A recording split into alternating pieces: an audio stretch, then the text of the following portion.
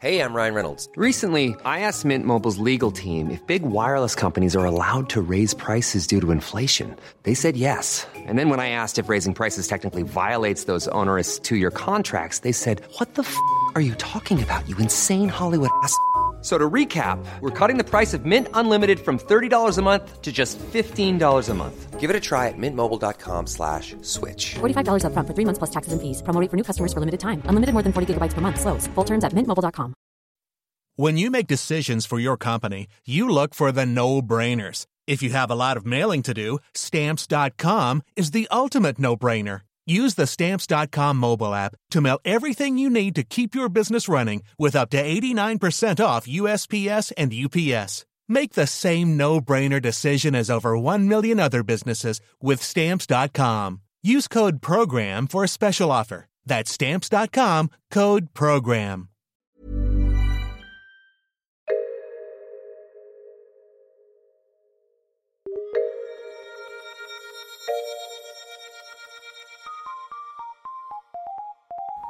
Hey Buglers, welcome to Top Stories. This is producer Chris. We go back to July 2011 today, a little close to home. Our old employer, they were called News International. They were in the midst of a phone hacking scandal. Unfortunately, it was keeping the big cheeses so busy that they clearly did not have time to listen to this podcast. Bugle 161, Hacking, a Self-Esteem Issue, sounded a bit like this. Top story this week, Hack Attack Part 2. And, well, Andy, the News of the World scandal has deepened this week, taking all the attention of News International staff. I presume that's the case, as they definitely can't have had time to listen to the Bugle last week. Otherwise, I'm pretty sure we wouldn't be doing this right now. So, just when you thought this story couldn't get any more disgusting, new revelations emerged that were even more sickening. Following this story was like walking through a fetid sewer, consoling yourself with the fact that things couldn't get any worse, and then having a pile of shit dumped on your head. The tornado of criticism got so strong that Rupert Murdoch was forced to abandon his bid to take full ownership of B-Sky B, which is a tragedy. Oh, Andy, I'm sorry, I think I might have misused the word tragedy there. What's the phrase for when something absolutely awful nearly happens and then doesn't? Oh, lucky escape. That's right. That's the phrase I was looking for. Lucky escape. So as you said, we are still here, which means, well, possibly means that no one in News International listens to the Bugle, or that they do listen to the Bugle, but they've been a bit busy with other stuff this week, and they're going to catch up shortly. Or that they have listened to last week's Bugle and fully endorse every word said on it, and every word said in your piece, which you stuck the boot in on the Daily Show.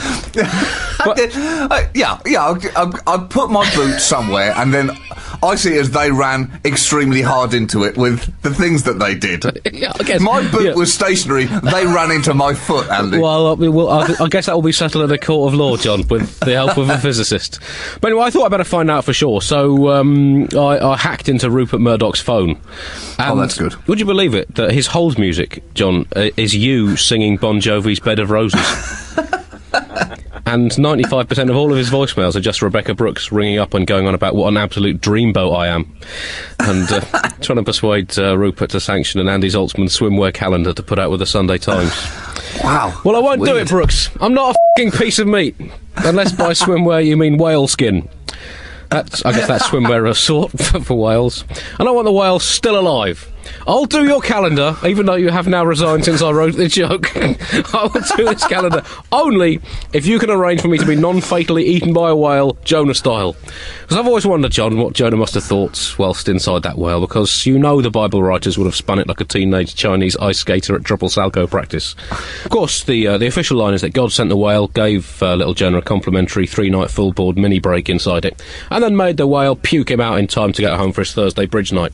But Jonah's personal diary, however, suggests a slightly different story, recently declassified under the Freedom of Information Act. Day 1. F*** me, I've been swallowed by a fucking whale. I thought I was toast when those sailors took me at my word and lobbed me into the fucking sea, but I've been swallowed by a whale. I always wondered what it would be like to be a bit of plankton. This is going to be awesome. The trip of a lifetime. Day 2. It is fucking disgusting in here. It absolutely stinks of rotting fish, stomach acids everywhere, and the gas. Don't even get me started on the gas. I really need to tidy my room. And the big watery bastard stomach muscles keep contracting and expanding, trying to f***ing digest me, so I can't even get 20 minutes skip without being launched around his belly like a rabbit on a roller coaster. Oh, shit. I seriously cannot see being eaten by a whale catching on as a novelty adventure holiday. This whale seriously needs to eat some dried apricots if I ever want to get out of here. I am at the end of my tether, TBH. A diet of half-digested krill and plankton carpaccio is not doing my figure any good whatsoever. And I'm pretty sure this whale doesn't keep kosher either. It's dark. Please excuse my what is that? Handwriting? Oh, handwriting. Oh, yeah. And I've been holding my breath for 36 hours now. Day 3. I feel shit. Whale shit. Everywhere. All around me. I've got to get out of here. Through this digestive phase, I've been largely dissolved, I've had most of my bones crushed, and I'm now suffering serious oxygen deprivation. I'm beginning to think I might die in here. Hang on, now sounds like the whale's unfolding a newspaper. Must be a copy of Aquatic Mammals Daily. He's turning to the back page. He's settling down. Yes! Cryptic crossword, that could mean only one thing. I'm out of here! I've had some rocky relationships in my time, but I never thought I'd be so glad to get dumped. Day 4. Back home safe. God's been in touch. He told me not to sell my story or he'll whack me out with a lightning bolt. He can be a really domineering boss sometimes. So controlling. Obsessed with the growth of his empire, even if he's increasingly out of touch and relies on his staff lower down the company hierarchy to do his dirty work for him. Typical tycoon. Anywho, he wants me to hold a press conference this afternoon and say that it was a f***ing breeze being eaten by a whale, and that I was vomited up, not crapped out. He says he'll do one of his magic corrective surgeries on me, so I guess I'll have to suck it up. I don't see why he thinks the Bible-reading public are going to buy that patent bullshit, or why being chundered is so much more saleable as a story than being shat. But hey, he's the gaffer, and he'd better give me a really flashy new donkey for this as a deal sweetener. There you go. Well, good point, Andy. Yep. Good point. Well made. No point. Longly made. I think that's what we meant. That's what I meant to say. So, police are apparently contacting about 30 suspected hacking victims a week now, after investigations identified some 4,000 possible targets. And it's getting to the stage where if you haven't had your phone tapped, you're going to start worrying what was wrong with you. Why don't they want to tap my phone, Andy? This is becoming a self-esteem issue now. Am I not good enough to tap? They should be tapping the shit out of this good stuff, Andy. I want to feel tap-worthy. Tap me! Tap me! God, the News of the World is the ultimate bad boy, Andy. You just want their attention. So Rebecca Brooks has, the former editor of the News of the World at the time when the now defunct ex-crap rag did not so much scrape the barrel of investigative journalism as detonate a landmine in the barrel, then use industrial mining equipment to dig down several hundred metres underneath the barrel just to make sure they hadn't missed anything. Anyway, Brooks has quitted. She's resigned. Despite the backing from the Murdochs throughout the schmozzle so far, and also despite being found by an internal News International investigation to be, quotes, completely and verifiably not a witch, she sank straight to the bottom of our jacuzzi of justice and has not owned a cauldron for several years now. Despite all this, she has stepped down as Chief Executive of News International, as the continuing shitstorm of justified indignation, opportunistic political grandstanding, rightfully appalled disgust and high-octane journalistic sanctimony claims its highest-profile victim yet. Brooks said that she wanted to, quotes, reiterate how sorry I am for what we now know to have taken place. And between the lines, I think she means how sorry I am that the world now knows. Yeah. It took place. Yeah, So, that's the apology. she also said she was planning to resign anyway, in order to pursue her lifelong dream of being the first woman ever to cross Africa on a pogo stick. She said, I found in recent weeks that being the epicentre of a global tornado of revulsion has really curtailed the amount of time I can dedicate to practising boinging around on my pogo. Some days I've only been able to boing for like an hour, and I really need to do 3 hours a day on the boing to build up to the Africa trip. If I don't boing up good in the next few months, I run the risk of being fully boinged out by the time I'm even halfway across Somalia. I just want to bounce. That was from the press conference this morning. New revelations came out this week about Gordon Brown's financial records being tapped, as well as the newspaper finding out about his child having cystic fibrosis and very classily deciding to run that as a story. And these revelations also led to Rupert Murdoch and his son James being summoned to appear in front of a House of Commons inquiry board next Tuesday. The problem was that they're not British citizens, so that was not legally binding. And initially, Rupert Murdoch declined to appear, basically sending an RSVP saying, "Oh, what a lovely invitation. I was so glad to receive it from the court-appointed messenger who placed it in my hand. Sadly, I will be unable to attend due to a prior engagement of not being anywhere near your stupid f***ing inquiry. I hope it all goes well and that you all have a lovely time. Go f*** yourselves, Roop."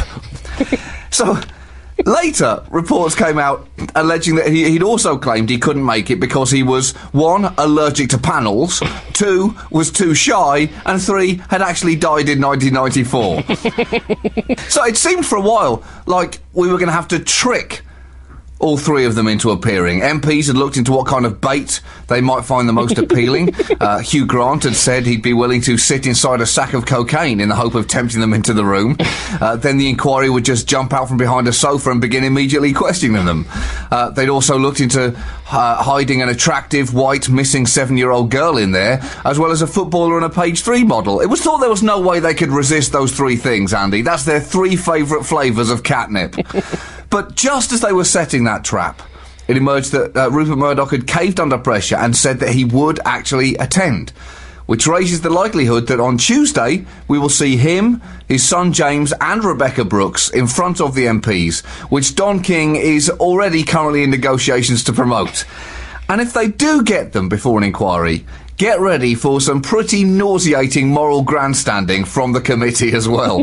Because there are few more disgusting sights in life than politicians ostentatiously criticising wrongdoers who they were completely complicit in not preventing from doing wrong. As you said, there is a bit of a spat now between News International and former Prime Minister Gordon Brown, who accused reporters of, quote, law-breaking on an industrial scale and acting as a criminal media nexus. Strong words, and Murdoch is hit back by accusing Gordon Brown of lying in Parliament. So it is going to get feisty, John. This is, as you say, this is classic pre-fight trash talking. Yeah. This is... Actually, it would be good. I think maybe Don King would be the ideal speaker for the House of Commons to replace... Perfect. John Absolutely Burke perfect speaker. For the duration of this. But... The Sun claims that it found out via a member of the public that Brown's young son, Fraser, had cystic fibrosis. Anyway, here is a quiz for you. What did they do with this information once they'd found it out? A. Nothing. They realised it clearly, verifiably and incontrovertibly had less than 0% relevance to the public as a news story, being as it was a personal matter of considerable sensitivity to the Brown family and their baby son, with absolutely no conceivable impact on how Brown could do his job as Chancellor. Or B... splashed it all over the front page of Britain's biggest-selling newspaper, then boasted about how it was setting the news agenda. A or B? That's a depressing question, John. Now, I know we all get questions wrong sometimes. Yes. As the 40% divorce rate in both the USA and the UK can testify. But I think they should have got that one right. I think they should have gone A. They should have gone A. But even Gordon Brown, Andy, who I don't think anyone would say has not been a victim in all of this, was also complicit in the complete lack of oversight given to News International and their behaviour. As Prime Minister, he apparently went to Rebecca Brooks' wedding, and his wife Sarah Brown invited Brooks to a quote, slumber party at Chequers. And I do think that while they were slumbering...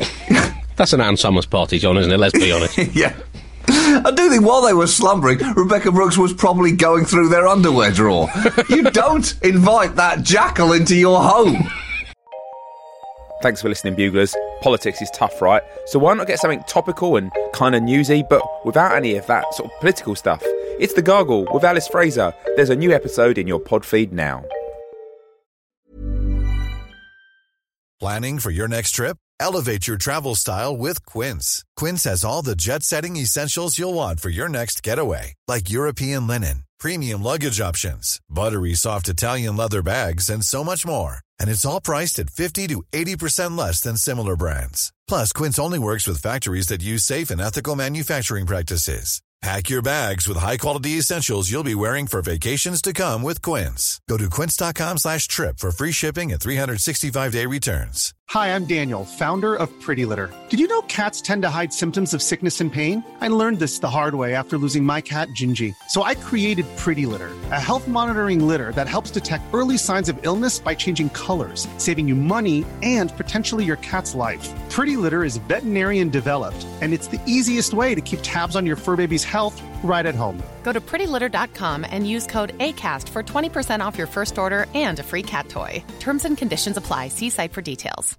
When you make decisions for your company, you look for the no-brainers. And if you have a lot of mailing to do, Stamps.com is the ultimate no-brainer. It streamlines your processes to make your business more efficient, which makes you less busy. Mail checks, invoices, legal documents, and everything you need to keep your business running with Stamps.com. Seamlessly connect with every major marketplace and shopping cart. Schedule package pickups and see your cheapest and fastest shipping options from different carriers, with rates up to 89% off USPS and UPS rates. And with the Stamps.com mobile app, you can take care of mailing and shipping wherever you are. Make the same no-brainer decision as over 1 million other businesses with Stamps.com. Sign up with code PROGRAM for a 4-week trial, plus free postage and a free digital scale. No long-term commitments or contracts. That's Stamps.com.